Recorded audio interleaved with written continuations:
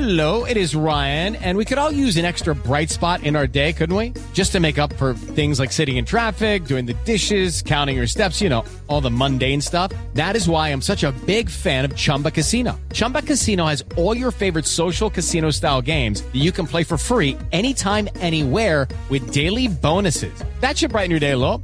Actually, a lot. So sign up now at ChumbaCasino.com. That's ChumbaCasino.com. No purchase necessary. VGW Group. Void where prohibited by law. See terms and conditions. 18+.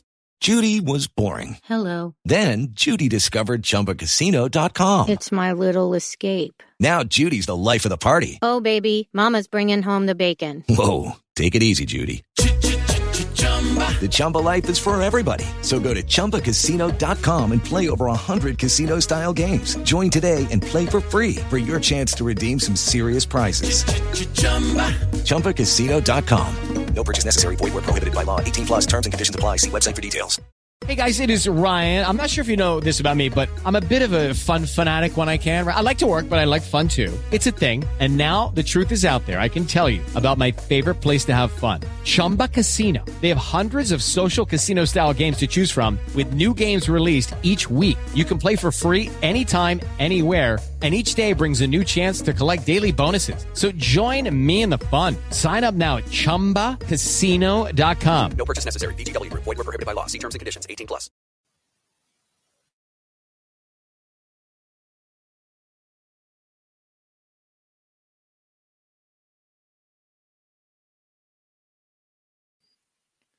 Hi everybody, it's Chris here from the Gallagher Shots YouTube channel. Just to let you know, as always, this podcast is now part of the 90-Minute Football Network and proudly sponsored by www.pt-4-u.co.uk. Enjoy the episode.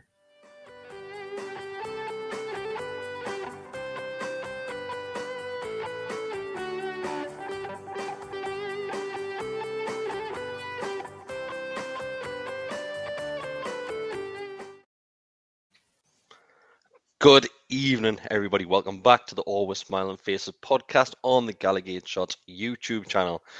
As always, those that are listening, I am joined by Mark Walker and Decker Petrie.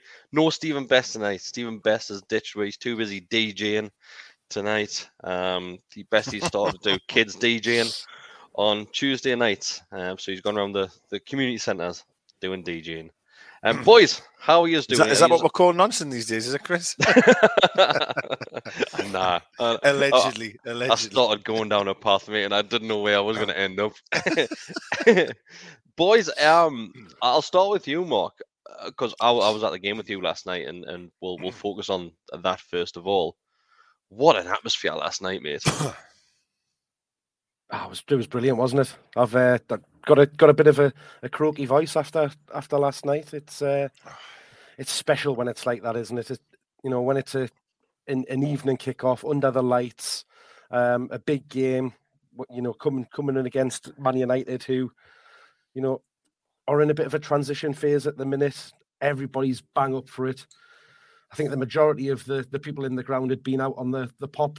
Still following on from the Christmas and celebrations with it being the bank holiday, and we just went for it, and it was cracking. I think the Wharf lads have got to take a huge amount of credit for getting the atmospheres going, because since those lads have came back, and lasses, let's don't forget the lasses in there as well. It's made a hell of a difference to just from the very start of the game, all the build up and everything. Minimal display that was classes last night. Dick, I'm not sure what it looked like on the TV, but we saw obviously the photos looking back now, and if that's a minimal display, I can't wait to see what your maximum display is. Yeah, I think obviously I had a ticket for the match, but either Rona or the flu or whatever it was just kicking me off, so I got rid of it. But I watched the game obviously twice actually, and the flags were just tremendous. And to be fair to them, I could be totally wrong here, so I'll take this back if any of them are listening, they go, he's full of shit.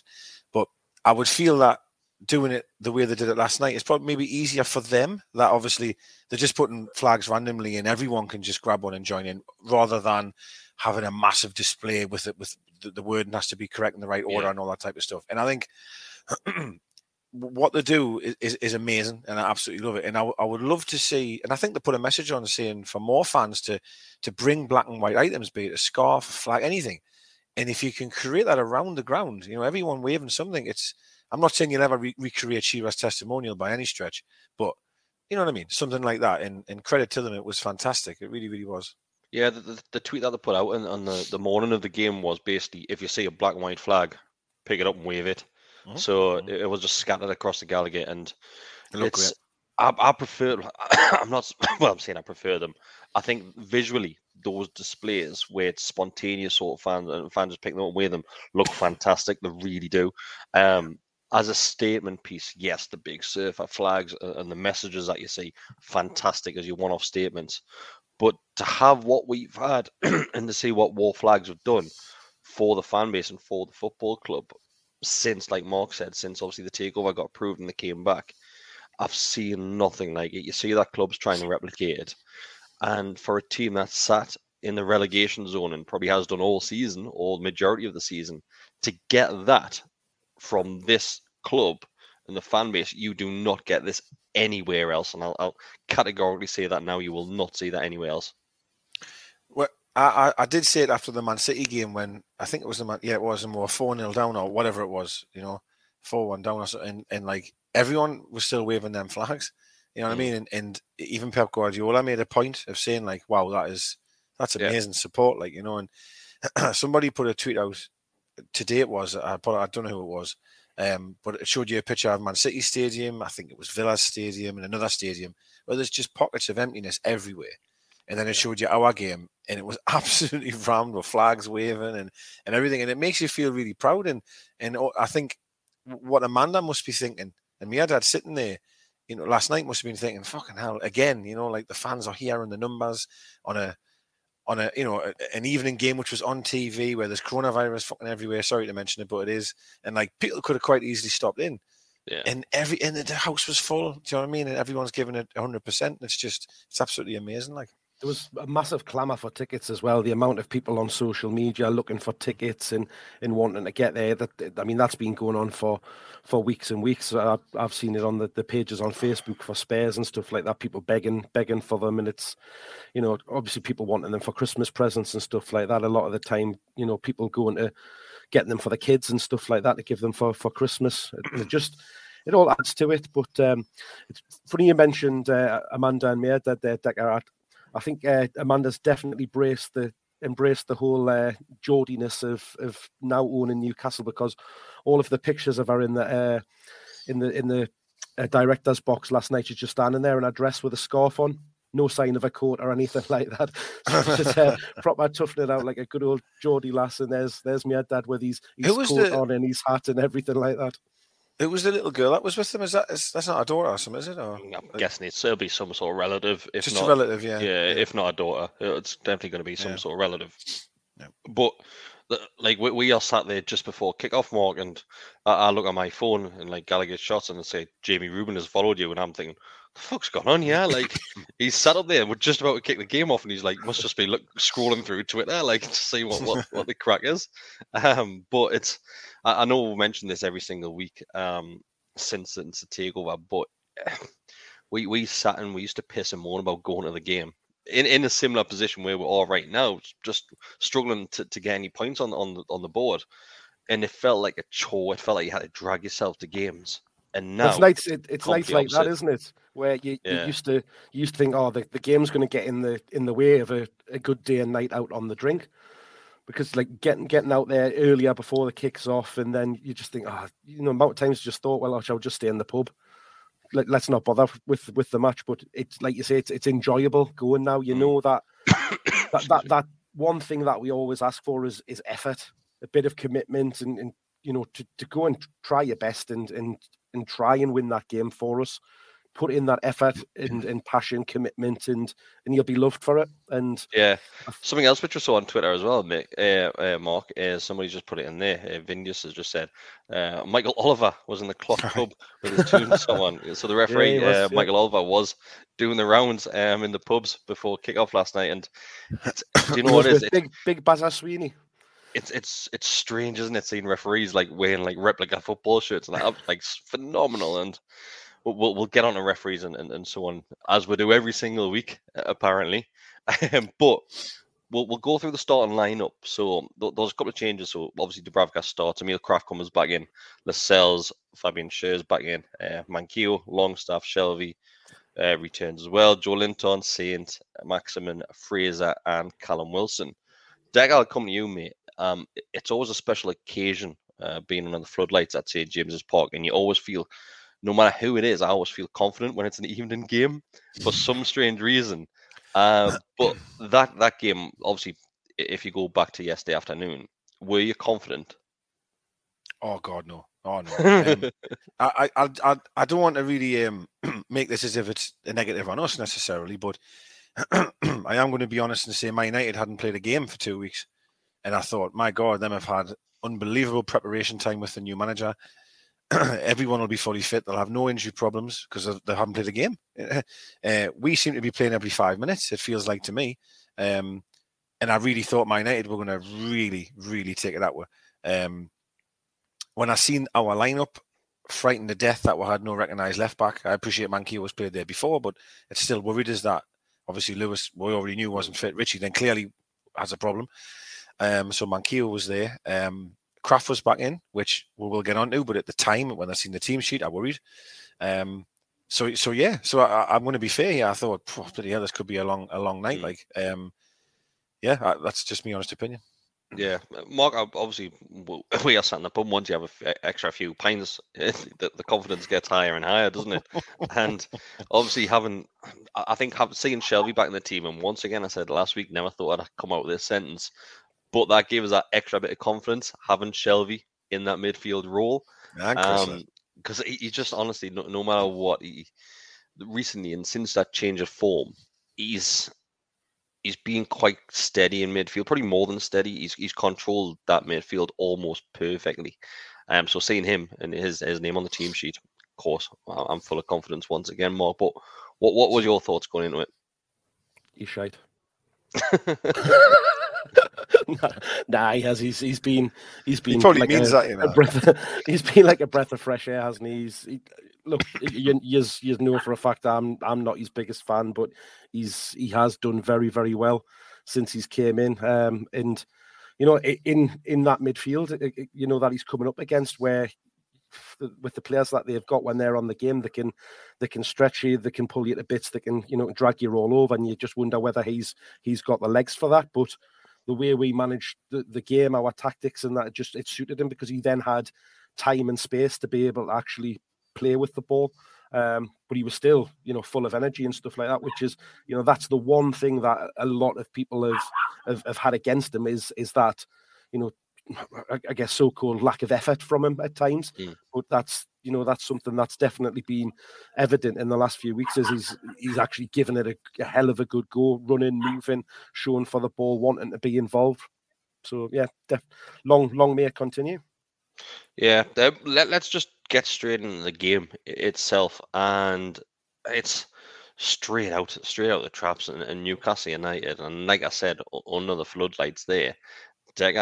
Seeing us attack a team of Manchester United's quality when previously we would have happily sat back and absorbed the pressure, but we're now finally actually pushing up the field, and the press from all of that starting 11 was ridiculous, and that's why we were controlling most of obviously the play, because we were closing down from the very top of the field, and it's something which how many times we were asked for.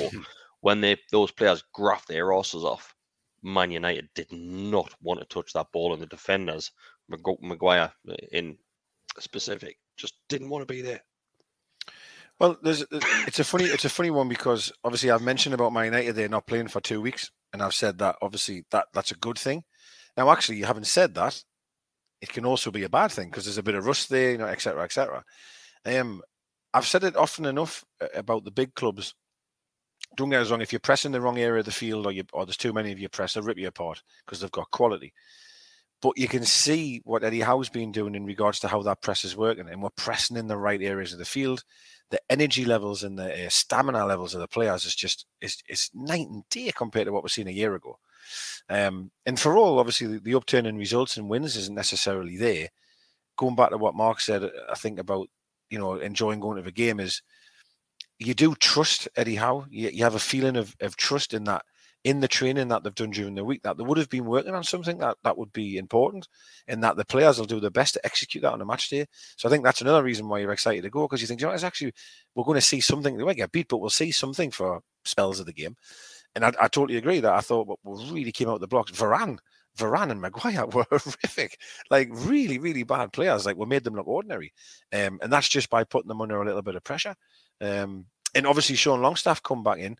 And the first goal, in my opinion, seemed to come quite quickly. It felt like, to me anyway. And again, it was because 7 minutes, I think. Yeah.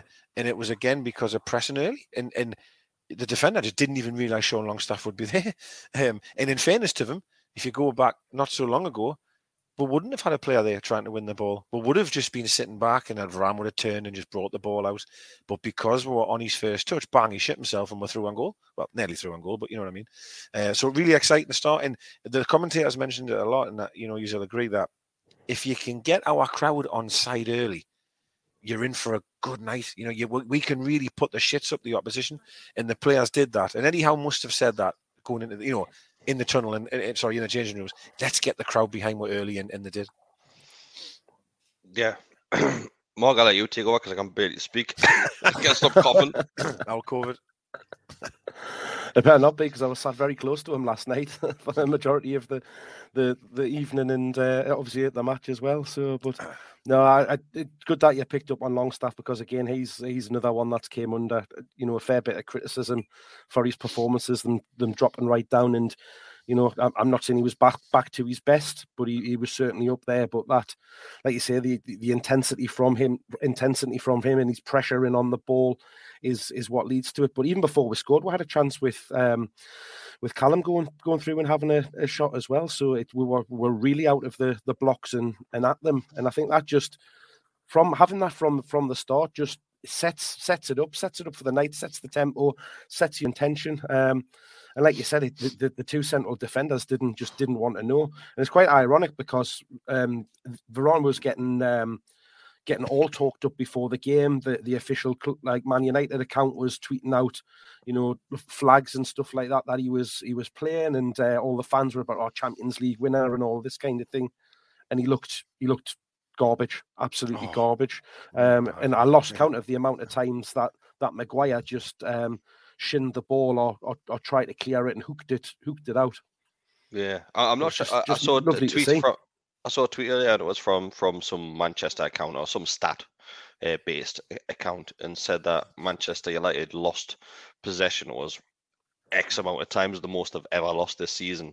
And back where we go from what I've just mentioned not so long ago, it's because of the high press that we're putting on them. They just weren't comfortable with it. And that's, if Callum Wilson is leading the line and closing those balls down and quickly followed by everybody else, there's no way for them to go. They just don't have the time to build that play up, and they'll panic, and then it just obviously lands the Joel in on every single time. Well, a few things, organisation off the ball. Do you know something? I'm going to mention a player who he hasn't necessarily done anything that I expected him to do when we signed him, right, at the moment. But he's doing really well, is Fraser. Well, I know he's injured, I think, now, but I didn't think we'd be bringing Fraser in to press people and run and chase people down. I'm expecting Fraser to have good delivery and beat a man and et cetera, et cetera. I thought Fraser yesterday was absolutely working his arse off. He was chasing everybody down, and I always think if your front players are willing to chase, even St. Maximin was doing it occasionally in first him. I see Wilson will always press, Fraser's pressing. The likes of Shelby, Longstaff, I'm trying to think of other people behind me, see that, that them lads are pressing. Whereas I feel as if I'm only just thinking of a centre midfielder. If Fraser's coming deep, I'm going to go deep. You know what I mean? Like it's a mentality thing. But when you start seeing your forward players pressing these guys, I think it lifts the whole team 10, 15 yards forward. Really Fraser's now became apparent the Premier League punch bag. So every single game that he plays recently, he's just getting clattered left, right, and centre. But It was a bad credit to the kid. He's straight back up, isn't he? And it comes from his pace and his tenacity, though, doesn't it? He's like a little terrier. You know, you cannot describe him any way. He's around snapping at people's ankles, chasing after things, running up and down. And I think it's fair to say that we've adapted to Ryan Fraser being in the team. I knew that was coming. I knew it was coming. Right, No, hang on. I need to. Oh no, I'll not bother. I'll not bother. Do you want to start? No, because I need to get something very clear here. You said we'll adapt if St. Maximin wasn't available. And Fraser would just come in and just change. It'd be fine. Under Bruce. I believe, you know, the guy, he scored a goal, in fairness to him, last night. I'm not sure Fraser could score that, in fairness to him. But Fraser has been very good. But the point I'm trying to make again is he's very good in something I didn't think he would do. I didn't think he was that type of player. I didn't think I'd be sitting here going, God, he's working really hard and he's really pressing these guys. I didn't think that. I'm thinking, he set pieces of mint. He's creating loads of opportunities for us. He's not necessarily doing that, but he's doing an amazing job on that side of the field, which, in fairness, you could say Miggy could do, where he brought him on later on. Yeah. And it's almost like for like, right? Like you've got energy, you know, and that's great to see. So yeah, you could perhaps say that he's adapted his game then maybe to suit into the formation. Yeah, but to me, I'm giving a lot of that credit to Eddie Howe. I am. He's getting a run of games. But he's obviously picked up an injury there now. Yeah, so it's a shame. But I'll touch on it there because there's loads of comments about this. So we've got a little bit of recovery time now because obviously the Everton game is being called off, which was breaking news just before we came on. So it's a little bit of recovery, and that's great for us at the moment because there's games getting called off left, right, and centre. And that injury news over the last 24 hours with Saint, Callum Wilson, Fraser, obviously Matt Ritchie must have COVID, I'm assuming, because he was just nowhere to be seen. So this has came at a good time for us. It really, really has. Apparently, Everton fans are kicking off about it, saying that we should be fielding under 23 players, but under 23 players aren't good enough to play the under 23. Never mind Premier League game. But let's. I can understand that them would want to play. I get that argument, but apparently there's rumours that the Everton were going to try and call the game off as well. So, well, I think it's a right decision. You know, it was. Yeah, it was always going to happen. Of course, it was. Let's touch on the goal. Jack, I'll come to you as always when it's in relation to our friend St. Maximum. It's a great finish, mate. And it's brilliant. For somebody who I've been critical not having that end product, it's a great finish, Mark. Are you taking the piss here? He slipped. He gets into a great position, but watch that goal back. He slips and he shanks it. I'm telling you. Do you put him on here just to try and wind me up? You definitely only put him on here to try and wind me up. You're taking the piss here. Of course, he slips because I celebrated it like it was a 90-minute winner, but he slips and he shanks it 100%. He hasn't intended to do that. Not a chance. Not a chance. What are you talking about, man? What are you talking about? He hasn't bent it in the top corner, has he? He hasn't bent it in the top corner, which is what he was trying to do. Corner? Right. First of all, Longstaff winning the ball back was fantastic. And again, we touched on it just before. Pressing high up the field. Varane absolutely panics. He turns around and gets burgled. In fairness, it reminded us, I know it's in a different area of the field here, but can you remember when we beat Man City and Longstaff won the penalty for Ritchie? I think it was Fernandinho just turned around and Longstaff was just there. And it was very, very similar in that regard. Eddie Howe at the end of the game said the one about St. Maximum in terms of in the game itself, I think 80% of where attacks went down same side. And they says, was that planned? And Eddie Howe says, well, like I counted 10, I'm on 25. Eddie Howe said, listen, he's one of he's the best player we have. Like, we have to give him the ball and give him the opportunity to get at the fullback. And of course he does what he always does. He like what Ben Arthur used to do. He just comes inside, doesn't he? Now, surely that's the point he's made there is what I was going to say. Put that back on. So the Freddie. point there, Freddie says, surely the fact that he's fallen over makes it a great finish. It was absolutely, because he does fall over. There's no question of that. But he still manages to have the ability to, and this is also what I'll say is, I was told from a young age, because I used to play up front, right? And I'm sure I've heard Shearer or someone say the same. Have a shot when the keeper's not expecting it, all right? So take a shot early. Have an earlier shot than what you would normally think of, because the keeper's not expecting it. De Gea is rooted, because he is not expecting St. Maxim to shoot there because he's on his way down. I thought it was an absolutely brilliant finish, considering he was falling down. And I'll come back to something I've said for weeks and weeks now about getting our better players on the ball in the right area of the field, and we'll give it to St. Maxim when he's just on the edge of their box. And obviously he did the rest. So yeah, Neger space, did he, over on the left as well? From obviously them lost the ball in a terrible area. Yeah, but through Longstaff, and then that meant St. get it in a great area. So it was fantastic. I was really, really pleased for him, because some of the shit on Twitter has just drove me mad. I've had to come off, actually. Just drove me mad, some of the stuff it's probably from Mark off of it. But honest to God, like some of the shit I see on there, man, like what the hell's going on? But anyway, brilliant start. Thoroughly deserved it. And I'm so pleased he scored. Over to you. I thought Mark was going to try and defend his opinion on this one, because Mark, there's literally nobody agreeing with you in the comments. I'm telling you, watch the replay back. He slips and it comes off the outside of his boot. Look, it doesn't matter. It went in.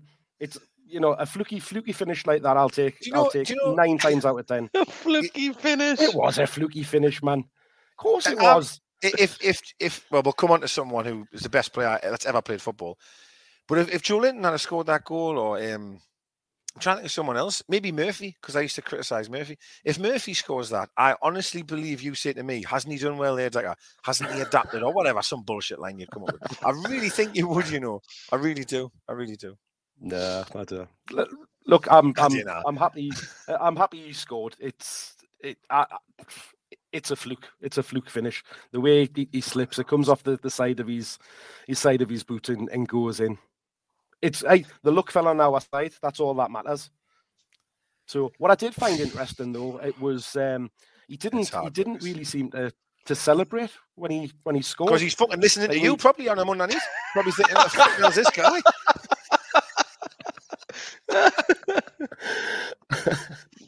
But no, he ran. He kind of ran away and then stopped and then walked, and he normally celebrates with the crowd, or does his flips and all of that kind of thing. But it was very muted. His celebration. I thought it was a case of listen, I've seen because listen, there's another thing. I said this the day the guy came in. Well, not the very first day, because I didn't know he was like this. But let's be fair, he's very, very good on Twitter, right? Very good. Probably the king of Twitter at times, right? And I did say early on that that's going to come back to bite with. In the long run, I feel it will, because he's one of the guys, I reckon, that sits on his bog in the house and reads everything. I really do think. And I feel that some of them tweets would have got to him, because I just feel that's what he's like, right? I do. And I think that little walk away and that sort of slowness thing that he did, I thought was kind of he didn't do Perez and put his fingers in his ear, but I feel as if that walk away was very much like, I've been listening, I've been reading, and that's for you. Has he not done that walk away once before? He done some Vincent McMahon strut. He did one when we went to we were Sheffield United away, and he scored his first goal, which was a header, and he kind of walked away, but it was some kind of Marvel reference. But he did do that way. He like a strut, wasn't it? Yeah, but I think that was Marvel related. It was like Conor McGregor style strut. Yeah, I could be totally wrong, and that walk could be some joke he's had with his mates, or what. Fuck knows, right? We don't really know, but I'm just from the outside looking in. It felt to me was like, I'm still here type of thing. So let's get on to the main man, somebody who's been stealing all the headlines over God knows how many weeks now, but probably hands down the best performance he's gave for this football club, Joe Linton against Man United. What an absolute show he put on. Absolutely fantastic. He's involved in nearly everything. It's very, very similar to Mo Diarmi at his best when he was playing in that position. And just, I always said with Mo Diarmi, he goes in for the challenge, but he looks at taking the ball with him at the same time. And that's exactly what Joe Linton was doing yesterday. The amount of times where he won the ball, obviously goes to the ground and make the challenge, then he's up again and he's away, just running through with the ball. And it's not just that. He's link-up player as well. Absolutely fantastic to bring other players in around him. And he's improving more and more each week. And I'm excited to see him again the next game, just to see what he's going to deliver once again. He's really stepped up, hasn't he? Like, you just... It was one of those performances, like you just said there with Mo Diarmi. There was times where he'd go into a tackle and you'd never expect him to come out with the ball, but somehow he'd come away with it. And that's exactly what Joe was doing last night. Everything that he went into, he was coming away with the ball. He was making interceptions. He was winning headers. He was putting himself about. He was out muscling their central midfield, left, right, and centre. Even Lee Wright, I give him a 10 in the Chronicle in the player ratings, which I don't think that's ever happened. And look, he was just absolutely superb. He was everywhere. He chased back into the left back position, into the right back position. He was driving us forward. He made a real difference in the middle of the pitch, because he put in that performance of what we've been missing for years. Because as you've just mentioned, Mo Diarmi, we've spoken about him so many times and not being able to replace him, and that performance was replacing a Mo Diarmi top performance, being able to go box to box, breaking up the play, driving us forward. You know, I've never seen anybody for a long time be able to pick up the ball in those positions and just get forward and drive at them. Every pass that he was doing was more or less a forward pass as well. It really set up that was said what we've mentioned already, the intensity in our approach to how we were going to be playing, and just wanting to get forward at every opportunity. And it's just scary, the change around that he's had in his performance. He's always had the attitude. For me, he's had he has been criticised by a huge number of people, by probably 99% of the supporters have wrote him off, saying that he's no good, he's useless, this, that, the other. Those words are coming back to haunt people now, and people are standing up, taking notice, and it just goes to show you what a difference a bit of coaching, somebody having a bit of belief in your ability can do for you. And I'm sure we'll come on to discuss it in more detail. But the interview after the game, with the way Sean Longstaff was talking about him, I thought was just absolutely incredible. But what a performance! What a guy! Brilliant. Yeah.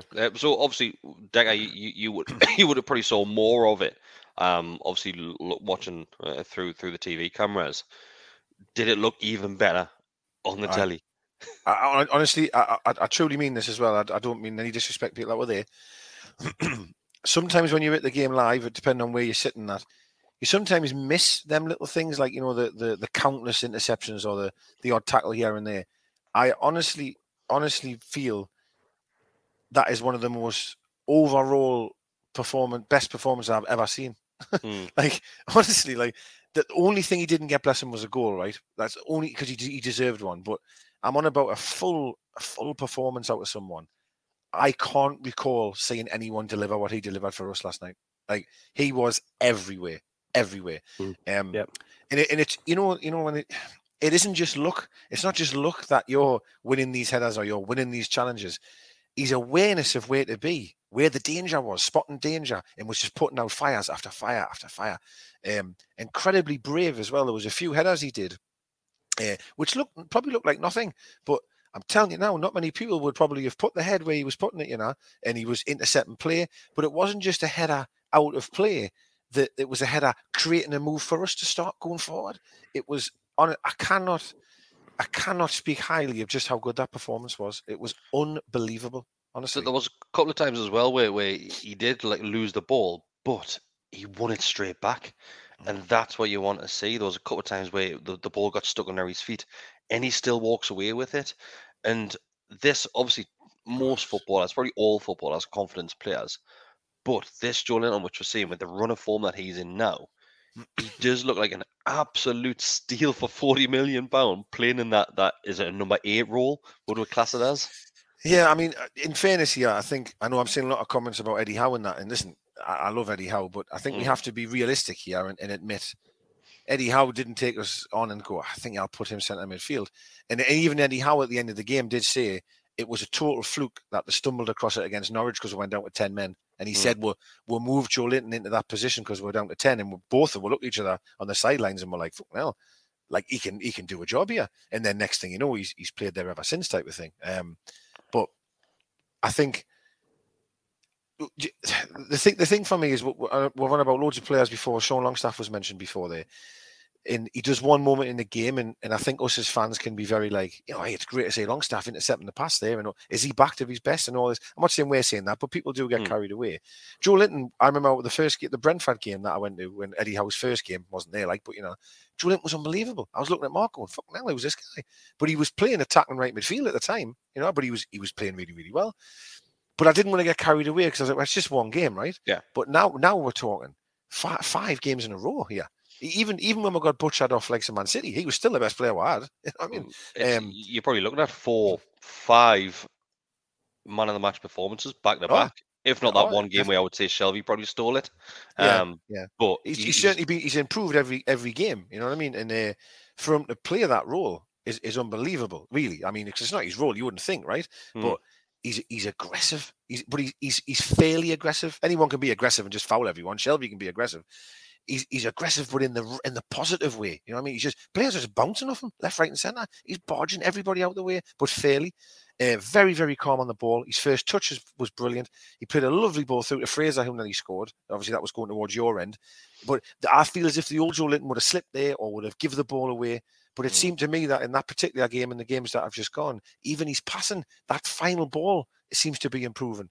And that might be confidence, it's everything. But I cannot speak. I could speak an hour about how good that performance was. It really was. I think that word that you've just said there is makes a big difference. Is confidence, because he's definitely got the ability. We just probably haven't seen it as regularly as we'd like, because he hasn't had that confidence. He's grown into that role, as you said. He's played there for the last probably half a dozen games now, and is getting better and better. He's using a lot of the attributes that he's got, because people used to be critical about him with the size that he had and his physique and stuff like that. That he wasn't aggressive enough and didn't use his physique enough, and he's definitely doing that. He's been able to kind of bully the players that are in the midfield up against him and use that physique that he's got to get on the ball and get forward. But then a lot of the good things that he used to do, like picking up the ball, being able to move forward, looking to get us progressing, that's a bit allowing him to do it, being able to come from that little bit deeper, because we've seen it when he played up as a kind of in behind Wilson for a couple of games of him being able to come and run and progress the play. Again, being that little bit further back and being in a bit of a more of an attacking midfield role, it's given him even more opportunity to do that. And like I said before, he really is allowing us to drive and get on that front foot a lot more than we have been, because like you said, Decker, we've been used to having our midfield that just sat and played the ball, be a little bit passive, and we couldn't be any further from that now. We're not a passive team anymore. We're much more on the front foot. We're much more looking to get on and take the game to it and be progressive rather than passive now, it's lovely to see. His stamina levels. How can you run that much, man? I mean, we used to say it about Almiron a lot, and I'll never ever take that away from Almiron. But he was doing challenges to where yours are sitting to like the left corner flag. He's winning the ball back there and starting to move off. Yeah. Next thing you know, he's right wing starting to move off, and he's in the middle. He's just absolutely unbelievable, the effort that he put in last night. Well, not just last night, sorry, the last few games. And I seen a comment pop. I think it was Freddie put on. Said that Joe Linton was getting better towards the end of Bruce's time, and I have to agree there. I will agree there, because there's a few games stand out. Leeds game at home, the Tottenham game at home, which we threw away. I actually thought Joe Linton played well in them games. The problem was at the time, that was the comment. Yeah, the problem was at the time is the position he was playing. Everyone on the outside looking in, and most of our fans were judging him on goals. We were judging him on opportunities created, and we were forgetting about him. I'm sure one of the games he took every single goal kick Dubravka had to offer, or was Darlow probably at the time, was chesting it down, holding people off, linking up play really well. But at the end of the day, he didn't score a goal. So everyone was like, oh, well, it doesn't count. But now I think people are, because they've known his roles changed, we're now starting to see him in a different light. And I'm so happy for him. And just to very quickly comment, and I'll shut up. the comment made by that interviewer at the end of the game, by the way, it fucking boiled my piss. Like, that was unacceptable. Listen, I've criticised him, but I would never openly stand in front of him and say that. Yeah, so I've just seen Shade. Before I came here, I just met Shade in the pub, just had a quick chat with him and a pint. And me and Shade discussed this as well. And for a professional journalist or presenter, whatever he wants to class himself as, to come out with a comment like, basically, you shit, I didn't realize you had that in you. That was basically what you're saying. There's so many ways that you can turn that phrase around, mention these run of form, saying, fantastic run of form, blah, blah, blah. He's basically called him out for previous performances on there. And the person that you have to give credit to, for me, is Sean Longstaff. Because brilliant. Sean Longstaff, and I've got the quotes here, so Sean Longstaff comes straight and he says, the disrespect he gets is a disgrace. Some of the noise from outside is so disrespectful. He's the best player in training every day. If you get him in your team in training, you're buzzing because you always win. I'm so happy for him. And he's just called that presenter, along with a lot of other, probably fans in that as well. Just call them out because... It was brilliant. It's Longstaff there, for say, a young kid, but like, it would be so easy for Longstaff just to almost ignore the point and just say, yeah, he played well and it's great to see him doing well. But that was almost a personal defence of Joe Linton, like a passionate and personal defence. And I think all of us cling on to that, don't we? All of us love that. We love Lascelles when he was kicking off that time years ago at Southampton. We just love to hear our players caring about each other and giving a shit. And I thought Longstaff handled himself superbly in that minute or so. He really, really did. That's exactly what it is, because that could have probably got Lance lost in translation with Joe Linton, and Joe Linton probably could have heard that and thought presenters just not having a dig whatsoever there or being rude. Then, like we said, Longstaff straight in to defence, and once again, it just shows us that unity between the squad, like we've been mentioned over the last few weeks there. I'm sure Bruce as well. It wasn't just Bruce; it was somebody else. Also, this is way back, by the way, when he was getting a lot of shit and wasn't playing well, in fairness, but that he was the best in training. They were saying we want to see the Joe Linton we see in training if we can get him like that on a Saturday or a Sunday or whatever, and I heard that a lot about him. But you have to give Joe Linton so much fucking credit, man. Like, how much credit have you got to give him? Like, he's come over here, playing in a position he clearly didn't want to play in, playing for a poor team, let's be quite honest. Let's be very, very honest here. Poor team with a poor coach at the time. Could have quite easily just downed tools. He's not from Newcastle. He didn't give a fuck about us. And how many players in the past would have just, fuck yous, I'll wait until I'll get away in the summer or January, whatever.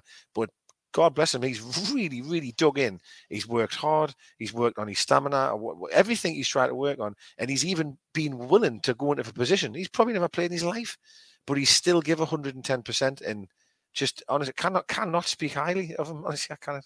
Amazing. I'm even losing my voice because of him. Whoever thought this would ever happen, though? Like, let's be honest. Yeah. Who thought we'd be sitting here 5 podcasts and reactions in a row, and the credit getting even better and better each week? And we have to. He has some money in the bank here. This is what's important to remember. And I do this with our goalkeepers quite often. For me, he's got money in the bank now. So if he has a poor game against Everton's not on, but the next game, all right, listen, that happens, right? Footballers have bad games. Like Ronaldo's the best player in the world. Fuck me, he looked like me yesterday. So let's every player can have a bad game. So calm down when he may have a poor game coming up. I hope he doesn't, of course. But if he does, hey, let's just chill out here. The guy's been phenomenal. So let's just just because you mentioned the name there, and I'll come to you, Mark. And I think Gary Neville sums this up perfectly after the match. Bruno Fernandes and Ronaldo, like absolute children, petulant kids throughout the game, throwing the toys out the pram, left, right, and centre, running over the referee, trying to get players booked left, right, and centre. They were an absolute disgrace yesterday. Yeah, you do see that from Ronaldo sometimes, and look, I'm a big fan of him. I think he's a brilliant player, but last night he looked ordinary. he didn't look like anything special, and you see that when things aren't going his way, he can react very badly, and his head will drop. He'll get more and more angry, pissed off. He'll start complaining about everything. But like you just said, it wasn't just him; it was Bruno as well. He was doing exactly the same. If anything, he was probably worse because everything he was moaning about, and that just shows how much they were rattled. They were absolutely rattled by the way that we played and went up against them because they didn't get it their own way. We were going in strong on them. We were coming away. We were not allowing them to play their game whatsoever. And they probably didn't expect that from us because, as much as we've been trying to do it and since Eddie's came in, there's been glimpses of it, but it's never always clicked in that way. And even, you look across the whole team and I think you can pick every player that was on there and think they had a good solid game, and that's what then drove the Man United players to start complaining about everything, being unhappy because we put them off the game. They weren't able to perform, they weren't able to get it their own way, and they weren't able to be the world superstars that they undoubtedly are, but they weren't able to show it, and that's why they were getting more annoyed with it. And it was lovely to see, wasn't it? You're right there, and you let's be fair. You find that with every big team. If I'm honest with you, like Liverpool, for example, them cry a river if they're not getting it their way, and you see the players starting to whinge on and moan on. And I thought Ronaldo. I mean, in fairness to Ronaldo, I actually haven't seen him play well, if that makes sense, but he always scores a goal. That's the thing. He doesn't really get involved in the game anymore because he's the age he is and he's a different player. From the first time I seen him when he was here, the guy was incredible. But we did amazing to just marshal him and keep him quiet, you know what I mean? And you've got Bruno Fernandes, you've got Rashford there. There's so many good players there, Yeah. I worried when they brought Cavani on because you just know the guy's class, So they've got some great players, Yeah. He was the one for me that really made a big difference for them. Cavani, when he came on, he was he's undoubtedly got the ability, but he's just got his temperament so much better. He's got that class kind of in him, which we didn't see. We saw the opposite from Ronaldo and Fernandes, like just being, like you're saying, being petulant. But I think the crowd played a massive part in that as well because we were jeering everything that they were doing. We were on the backs every time. When Ronaldo was back a lot when he was doing mistakes or something. It was great. It was great. Yeah, it was all night though. It was mistakes all night. Yeah, and that's it. We're putting them off his game, putting them both off the game, putting the team off the game, and that stems from what's happening in the stands, us backing that up versus what's happening on the pitch, and putting them under pressure, not allowing them to play their game, and then we're able to capitalise them and put more pressure on them audibly from the stands and highlight the fact that it's not going well for them. There was one where Ronaldo tried like a left-footed volley next to where you sit, and obviously it bounced off his ass, his back, and everything when I was playing. Volleys it off himself. Honestly, the outpour of "way" was unbelievable. It was absolutely amazing. Like it was. You knew it was getting to him as well because he cupped his ears a couple of times when he was getting jeered and stuff like that. So like it almost to say like I'm hearing what you're doing because he expected to then pick up the ball and bend one in the top corner, which, as Chris, like you've just said, he's more than capable of doing. Yeah, it's a worry. It's a worry doing that because you think he's gonna have the last laugh here. I often think that, but yeah, fair enough. We definitely had him rattled. It happened with Ivan Toney, didn't it? When he was getting booed, then just a couple of minutes later, he goes and puts in the back of the net. And I thought that the more the fans were whining Ronaldo, I thought, this is going to come and bite us on the arse in a minute. Like, I really did think it was. But that's where your character comes into it, though. You either handle it two ways. You either don't show that it's affecting you, but you remember it then when you do something and you do get a goal or something like that. That's when you then point it out. But he was the opposite. He was like saying, like, I know what you're doing. I know what you're trying to do. You're trying to push. A bit like Pickford. Every time Pickford comes to here, he reacts in the same way. He's recognised that that's an issue for him, and he went and got counselling and all of that kind of thing. But he got dropped for one game. Yeah, but you just expect from Ronaldo and Fernandes to know better, to behave better, and like you said at the start of this bit, Chris, like the fact that Neville came out and was kind of criticising them, saying, you're letting not just letting yourself down, you're letting the fans down, you're letting your teammates down, because if you're in a team with them, and you're probably, if not the best, the second best player in the world, in everything that's gone between you, you're held in high regard by by the players that are in the team and that expect you to drag in and show by example. And the only example he's setting is a pretty poor one for me. Yeah, well, Neville also said, and maybe obviously Neville's probably looking at other things rather than what we watched. He was saying they were whinging amongst each other as well, and he said that's what he was annoyed with, And I know Ronaldo a few times was throwing his arms in the air, complaining he didn't get the ball early enough or whatever. He's always been like that. I also seen that he was apparently the only player that stormed off down the tunnel at the end of the game, and he's been getting shit. He's been getting shit for that as well. So, but anyway, that's their problem. But I agree in terms of us getting on the back helps. It helps make them do fucking. Just because on the topic right now, there's been a few clips once again the last 24 hours since the game is finished, that the kick at Ryan Fraser. What were your thoughts on that one, Decker? Because in the ground it just looks like Ronaldo just wipes him out. In the ground, it doesn't look like it's intent. There's intent there. It 100% is. Is that a red card for you, or if your answer is going to be no, if it's the other way around and somebody like Shelby does that Ronaldo, can you see him getting a red card? Yeah, you've basically said everything I was going to say. If I'm honest, mate, I think in real time when it happened and I seen Fraser go, I thought, bloody hell, that was horrendous. You know what I mean? And then I watched the replay and I was like, it was bad, but in terms of hitting him in the head and that, he didn't mean that, like, do you know what I mean? It just so happened the way that they came together. But then I thought on the flip side of that, if Jonjo Shelby goes in like that, say on Ronaldo or someone, I think he's walking like. And I believe that VAR 100% don't overturn that. So if the referee had have sent him off, I feel as if it would have stood. It's strange, like, because like you said, Chris, at the game, I cannot really remember like when it happened or what kind of led up to it, other than like seeing it back on the replays and stuff like that. They forgot to take the ball. Yeah, they forgot to take the ball, didn't they? Yeah. They forgot to take the ball, then Fraser runs back to collect it, and he just gets his foot on it. And as he gets his foot on it, Ronaldo out of nowhere just comes and tries to hit that ball as hard as he can. But obviously, because Fraser's so small and Ronaldo's so big, Ronaldo takes a jump as he's doing it, and he nearly takes Fraser's head off and volleys him into the Milburn stand. Yeah, it was a bad challenge. And do you know what annoyed us the most was, obviously you wouldn't have seen that, of course, where you were, but Ronaldo was shaking his head and complaining for ages, even after the decision got given, moaning on, shaking his head, saying it wasn't a booking. And I was thinking, come on, mate, like if that had happened to you, you would have been rolling around for hours. Like, I think that's when annoys us when players. Listen, I'm not saying he meant to hurt him or anything, right? But just take your medicine and go, all right, fair enough. Listen, it was a bad one, right, to get a card. But he was physically shaking his head for ages and arguing and complaining way after the decision had been given about being booked. And I'm like, for fuck's sake, man.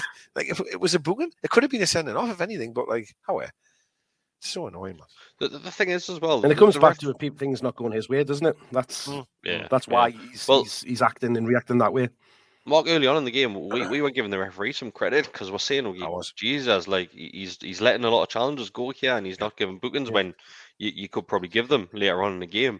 But then I think as the game went a bit further on, he started giving away daft little free kicks for nothing challenges.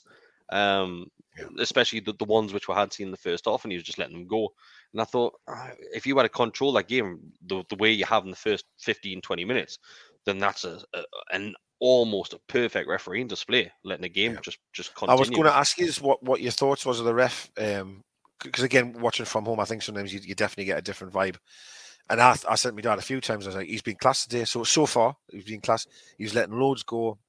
I actually felt we were getting a lot of free kicks, actually, to be quite honest with you, early doors. But then, as always, what you find with refs is the cards start to come a little bit later on, and the fouls that he was most definitely giving away before. And in fairness, maybe it's because that's the person's third one or the fourth one. Maybe in the first half he's done exactly the same quality of foul, but this is his third time, so I'm sorry, mate, you're in the book or whatever. But no, I thought he was okay. If I'm being really honest, I thought he was all right. I think he actually gives, and you don't see it very often anymore, I think he gave both Bruno and Joe Linton yellow cards for dissent as well, when they started kicking off at decisions and not letting play go forward. I'm sure they both got bookings for that reason. Yeah. Joe was kicking right off, like Joe was going mental. He was. But that's what you want to see, mate. You want to see that attitude, and if he's putting that sort of anger in his displays, which he clearly has been doing, then he can do that all he likes for me. Of course he can. Just to touch on their goal, if you're saying, and we'll go right back, Mark, if you're saying Saints is a fluke shot, is Cavani's the same then?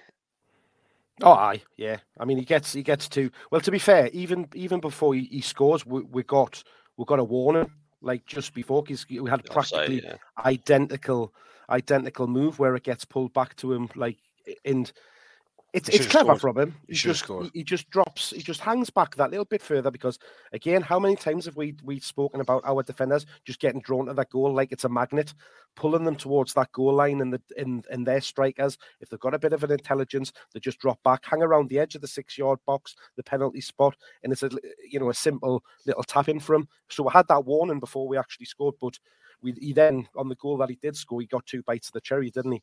But it comes off his shin, doesn't it? And it goes between Lascelles' legs and then goes into the only space where it can go in it against Dubravka. But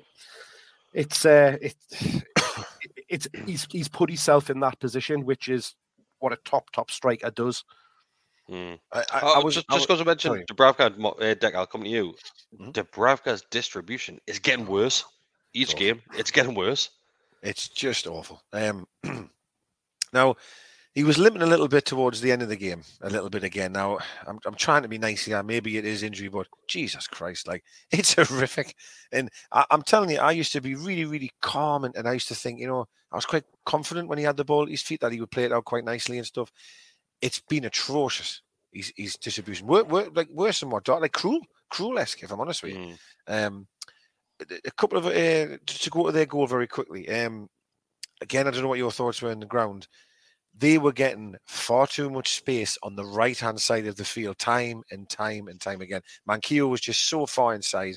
They were having that Dallo on the right-hand side constantly. And I kept saying to my dad, God, we're getting away with it again. We've got to sort it out. And sure enough, the goal comes from that side. But to just quickly touch on the goal, Lascelles is just shocking. Like, I've sent a few pictures in the group there. I'm telling you, he is running alongside Cavani. He is physically staring at Cavani in the face, and he's running alongside with him. And as Mark says, he gets sucked in towards his own goal, and Cavani just puts the brakes on, and the gap gets wider and wider. Lascelles is running into a position where Shea's already there. Shea is already at the front post. Any ball that comes across Shea can just clear. It's fine. But Lascelles, for whatever reason, gets dragged in, and Cavani just stands there. And then he's free as a bird. He finds him very well. Don't get us wrong, the winger finds him well. But that schoolboy defending. And having said all of that, we are incredibly unlucky on the rebound, though. We've got 3 players standing in front of the bloke. 3 players, and it gone through his legs. I mean, for fuck's sake. But what I want to say is we're 1-1, and previously that would silence the crowd in St. James's Park. It would go pretty flat. But it didn't, and I honestly think that the way the fans reacted, that's what pushed the team on to have those chances towards the end of the game, because we didn't stop. We still kept on going for that winner goal. Yeah. And we're seeing the players deserve that as well. Eh? The players deserve that support. They deserved.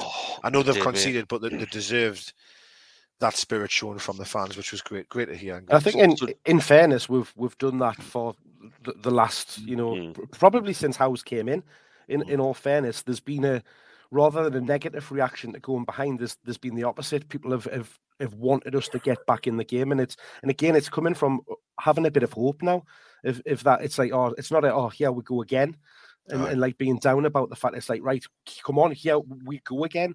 So you're actually trying to then get on the aggressive side of it and get back into the game, rather than just sitting back and accepting defeat, accepting that we're going to go behind.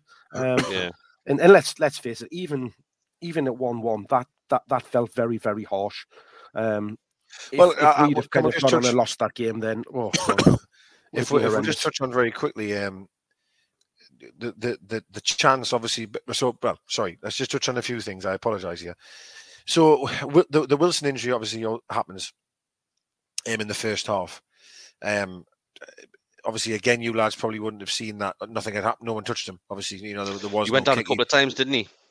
Yeah, he did a pirouetting Maradona Turner thing, and his calf just seemed to snap, basically. And he tried to carry on, obviously, but clearly couldn't. And obviously, when the second half started, and this is why I've mentioned this, St. Maximin went up front. Obviously, he basically just fill a void, right? And we get an unbelievable chance to go 2 up, And this is when I talked about the lineup at the start, and I mentioned Kraft. Defensively, Kraft was absolutely spot on last night. And he did one thing going forward, which was absolutely brilliant, which was that chance. He did amazing Kraft on that far side. He puts over a great ball. St. Maximin should score. There's absolutely no question about that at all. Yeah. He should score. On reflection, after seeing the replay a few times live, I thought, God almighty, how's he missed? Maybe I'm defending because of who he is, but Varane's blocked that ball all the way. And he literally sees it last second and just hangs a foot out. But he should still score. There's absolutely no question of that. But Varane, what I'm trying to say, if Varane wasn't there and he can see the ball come and he scores every time for me, but it's because Varane is there, he just can't see the ball until it's literally on him. But if you go 2-0 up there, that was a minute after half time. Hell, you're laughing. You're laughing like absolutely. So laughing. That was a shame. That was a real shame at that moment not to score there. Yeah, just before we touch on that couple of chances, which we got towards the end of the game there, Josh Stockton has donated £20. Thank you, Josh. He says, "Hey lads, hope you all had a good Christmas. I'll get the word again. Hope you all had a great Christmas. Became a member of the channel last night. Our best performance of the season last night. Jolin and Ranauer midfield. He's heard a rumour that Cristiano Ronaldo wears Jolin on pajamas. I'll wear them now as well. They're brilliant. I think we'll all wear them. I think we might start selling J7 stuff because we invented J7. I had to get a new pair because I've worn mine out. I bet they're worn out in the crotch area, are they, Mark? Especially the last few weeks. So let's touch on the obviously the end of the game, and it's Murphy gets a couple of decent chances. Murphy, to be fair, then he gets that one where he takes it well, Murphy, and I honestly think that's in the back of the net because De Gea's just watching that go by him. He looks, drops his shoulder and looks, and then it clatters off the post, comes back to Almiron. And Almiron, once again, he does fantastic to open his body up, shift it onto his left-hand foot. And once again, I'm in the crowd thinking, this is in the back of the net again. And what a save. Over the barrier. Absolutely. Oh, that is what you get from somebody like De Gea. And I know he's came under some criticism, just like Dubravka has at times with us. But he's got that in him. He's got that match-saving display in him. And that, honestly, that save, I couldn't believe it. Me and Mark were just hands in heads thinking, it's not going to happen. This is how I look now. That was with chances. He pulled off a good few saves as well. Let's be fair. Yeah, I think we had 7 or 8 shots on target, and I know Saint had a few. He saved well, and obviously, I just want to comment on Murphy for a second. My voice is going to go here. I was really, really impressed with his pressing in certain areas of the field, where he was picking these moments, which you've got to do. You can't just press for the press sake because you get done. But he was sensing the danger of, if I press now, they're in trouble. And his pace, he's fast, isn't he? Right? He's quick. And obviously, I'm not saying he's the answers to a praise by any stretch. I'm really not. But his press was very, very good. And he was putting them under pressure. The one thing he always does, when he hit the post, he tries that 3, 4, 5 times a game if he can. And he did it twice before that. One just went whistled past the post earlier on in the game. And he did it there where it hits the post. He does that quite a lot. Now, in fairness, before he hits the post, my God almighty, it was horrific how he lost the ball. We're through. We're almost through. And he does a piss-poor attempt at a cross, which hits the first man, but then it comes back to him. And he recycles the ball really, really well. And I agree. I thought that was in. I really did. And Almiron, if anyone could have scored, I would have picked him. I would have loved to have seen him score the winner against Man United. Like, I honestly would have. And it's just a shame, isn't it? De Gea was on form and saved it, obviously. I thought Murphy was excellent. When he came on, he was. I think when I seen a stat that him and Joe were the two most progressive players on the pitch. Carried the ball the furthest and stuff like that. And I just thought he put a hell of a shift. Like you said, he was pressing the ball. That was one hell of a performance from him. And look, you can look around the entire team and pick out performances like that. Like you've just said, their Kraft was brilliant. Never seen a performance like him in the entire time that he's been here. But God, I don't know how we didn't score with that chance. I don't know whether De Gea just gets an ever so tiny fingernail on the bender from Murphy, but it, like you say, hits the post and it comes back to Miggy. He cannot hit that any better than he does. It's flying in the top corner. No keeper in the world is getting anywhere near that, and then somehow De Gea just reaches from the depths of hell to just get his hand to it and tip it around. But I like to say, I was in the air up over the barrier because I thought it was in the back of the net. Couldn't believe it didn't go in. Unbelievable. But it's just what one of those a passage games. of play. It is. It's something which we lacked under previous management, getting those sort of chances and creating our own luck and creating our own chances throughout a game. Something where we've had to rely on teams messing up and hitting them on the counter attack. And before these pundits, the likes of Danny Murphy, that sat there and saying, "Oh, there's been no change under Eddie Howe for Newcastle. This look exactly the same under Steve Bruce." We look completely different. Couldn't of course, be further from the truth. Results aren't going our way, but that's categorically down to some absolutely horrific decisions at times in the last X amount of games. But if we can perform like that, and I know it's a hard ask, but if we can perform like how we did last night against Manchester United, then I'm not worried that we'll get enough points out of the remaining fixtures to get out of the relegation fight, because we do look decent at times. And I think, once again, that unity that you can clearly see in the playing squad, I think that'll be our attribute come the end of the season. It has to be. It's that and the fans that are going to have to get well with this, really, now. And January transfer window.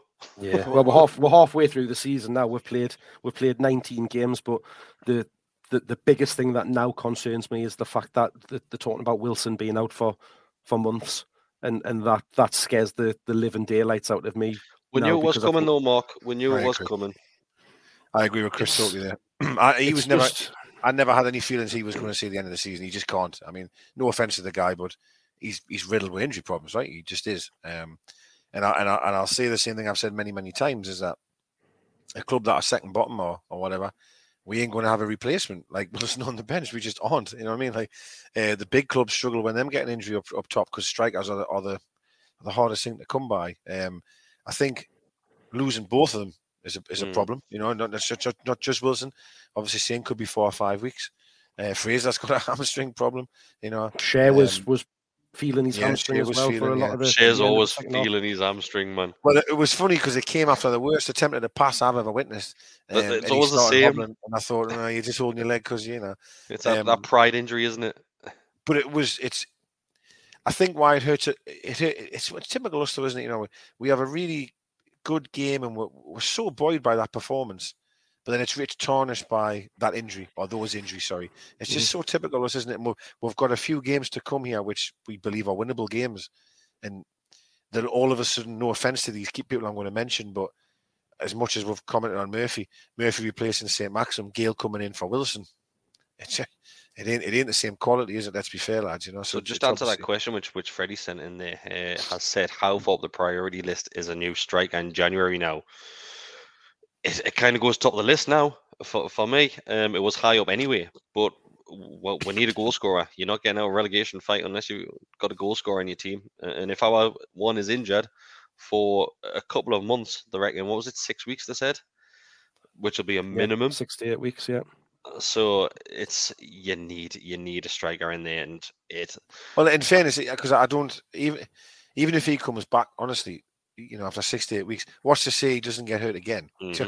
So I agree. You know, there has to be somebody that comes in. And in fairness here, I do honestly think that they would be getting a striker anyway. Even if Wilson scored 10 last night, I still think a striker was on the list. But they are difficult to come by. They are difficult. I think rather than us going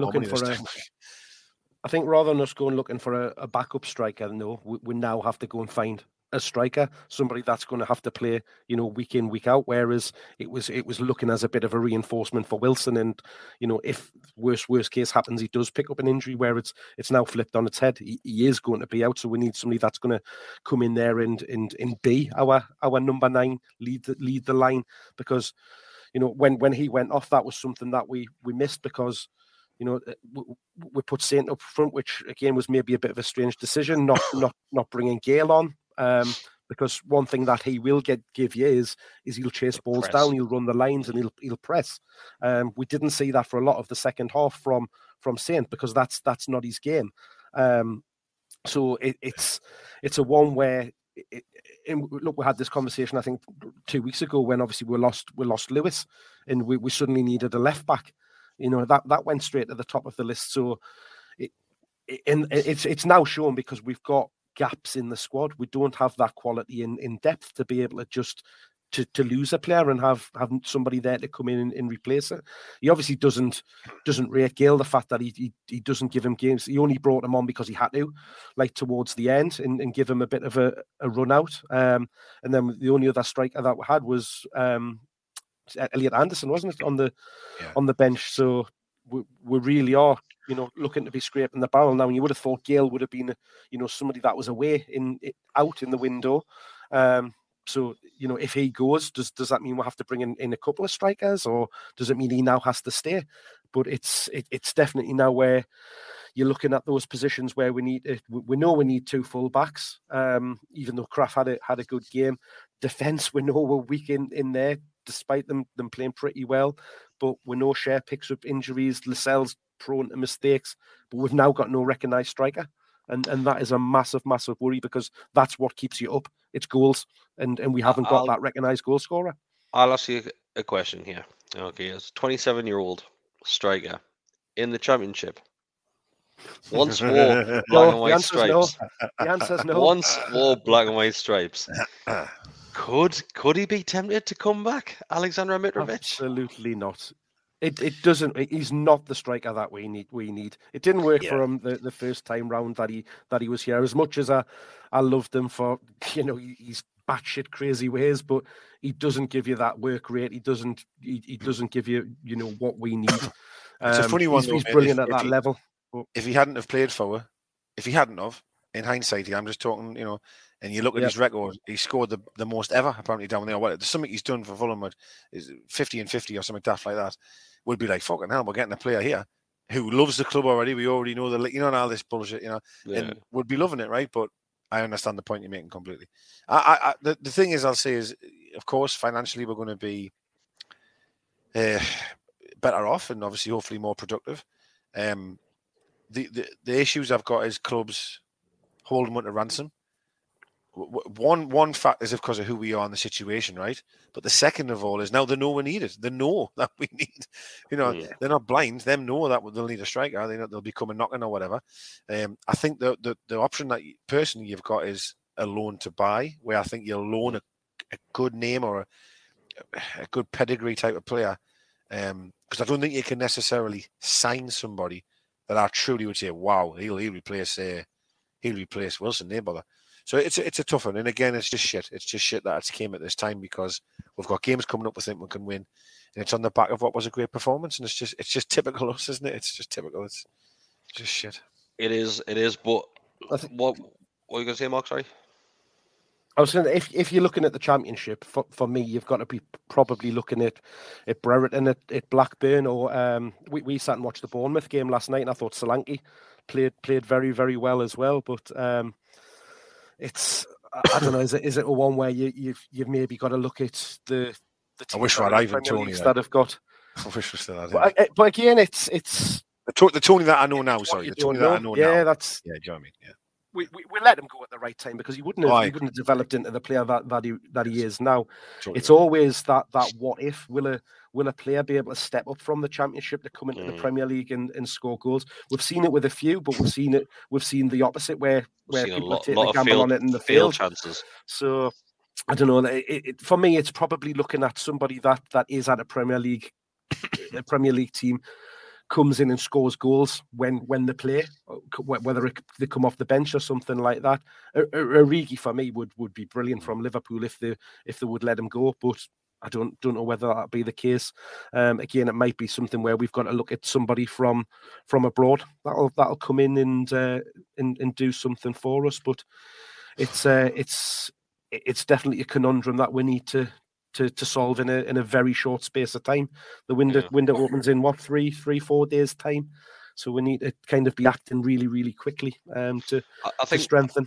I think what we'll do, because obviously that game against Everton's been called off now, probably we know now that we won't have a game to look back on. So the next podcast, probably the first podcast of the new year, which you'll probably see from ourselves, is something in relation to the likes of transfers and where Newcastle need to look at strengthening now. And the probably obvious answer right now is everywhere on the field. And like Decker said, I think it's damaging just how close that injuries came to the January transfer window, because yes, we've got deep pockets, but are other Premier League clubs going to want to sell to Newcastle United right now with everything which has happened over the last X amount of months? Probably not, unless it's a ridiculous bid which is going in for the players.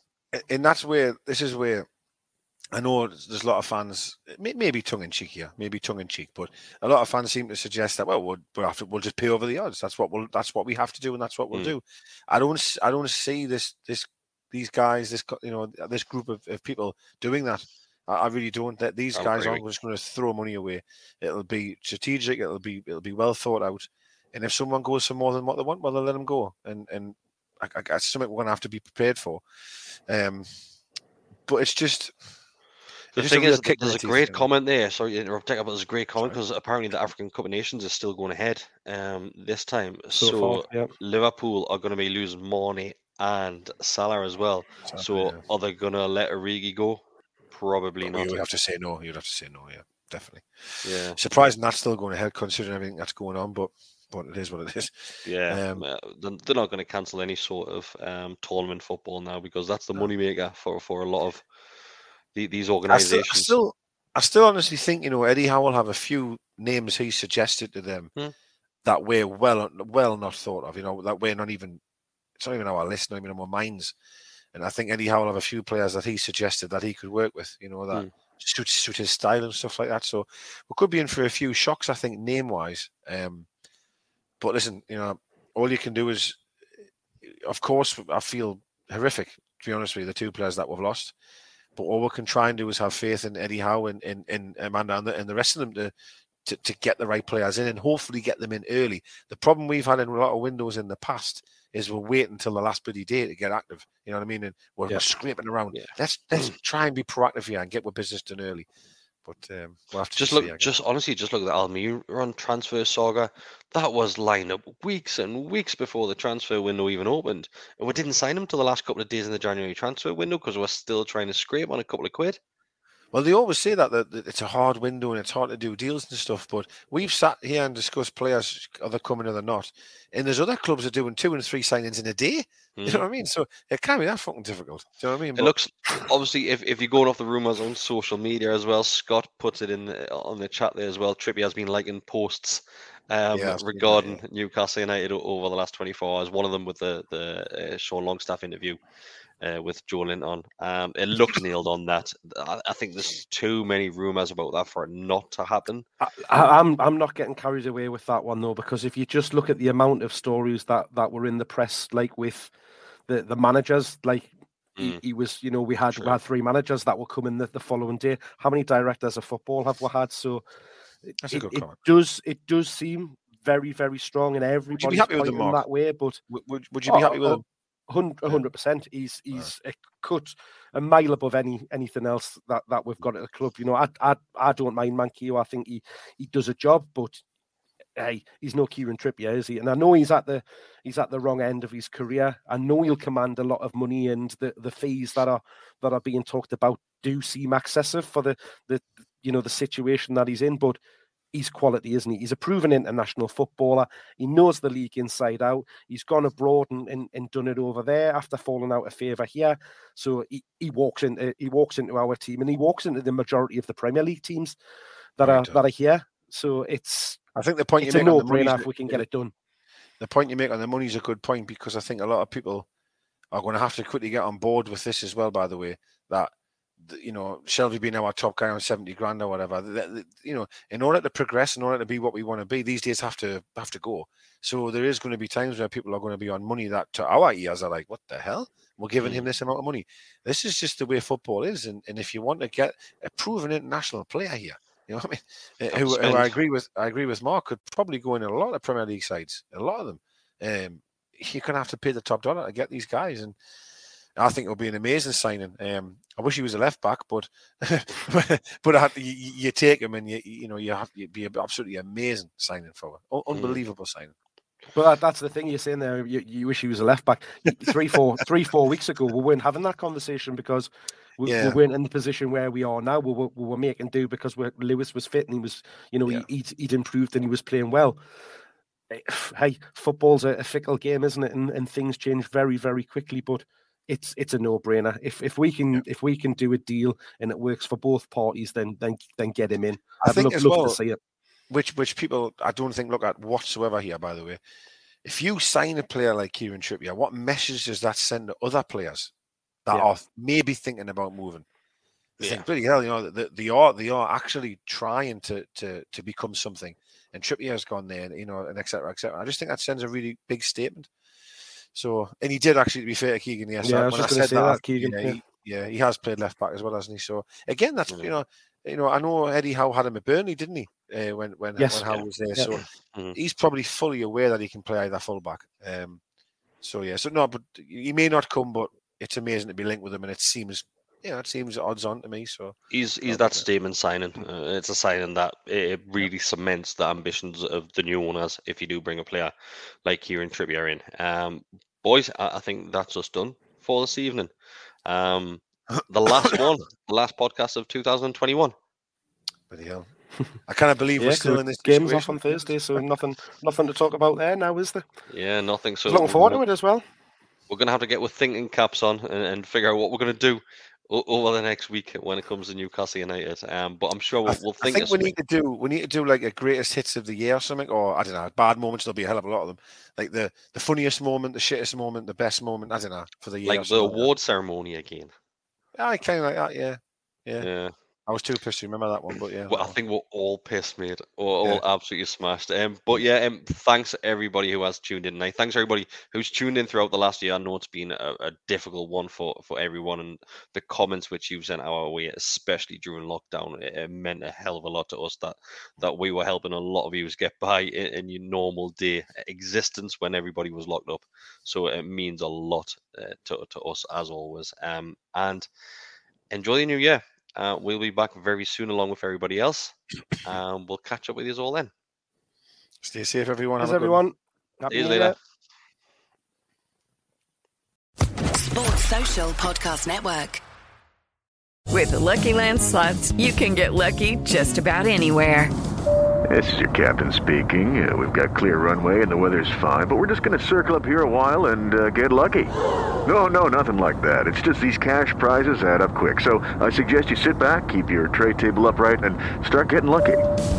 Play for free at LuckyLandSlots.com. Are you feeling lucky? No purchase necessary. Void where prohibited by law. 18+ terms and conditions apply. See website for details.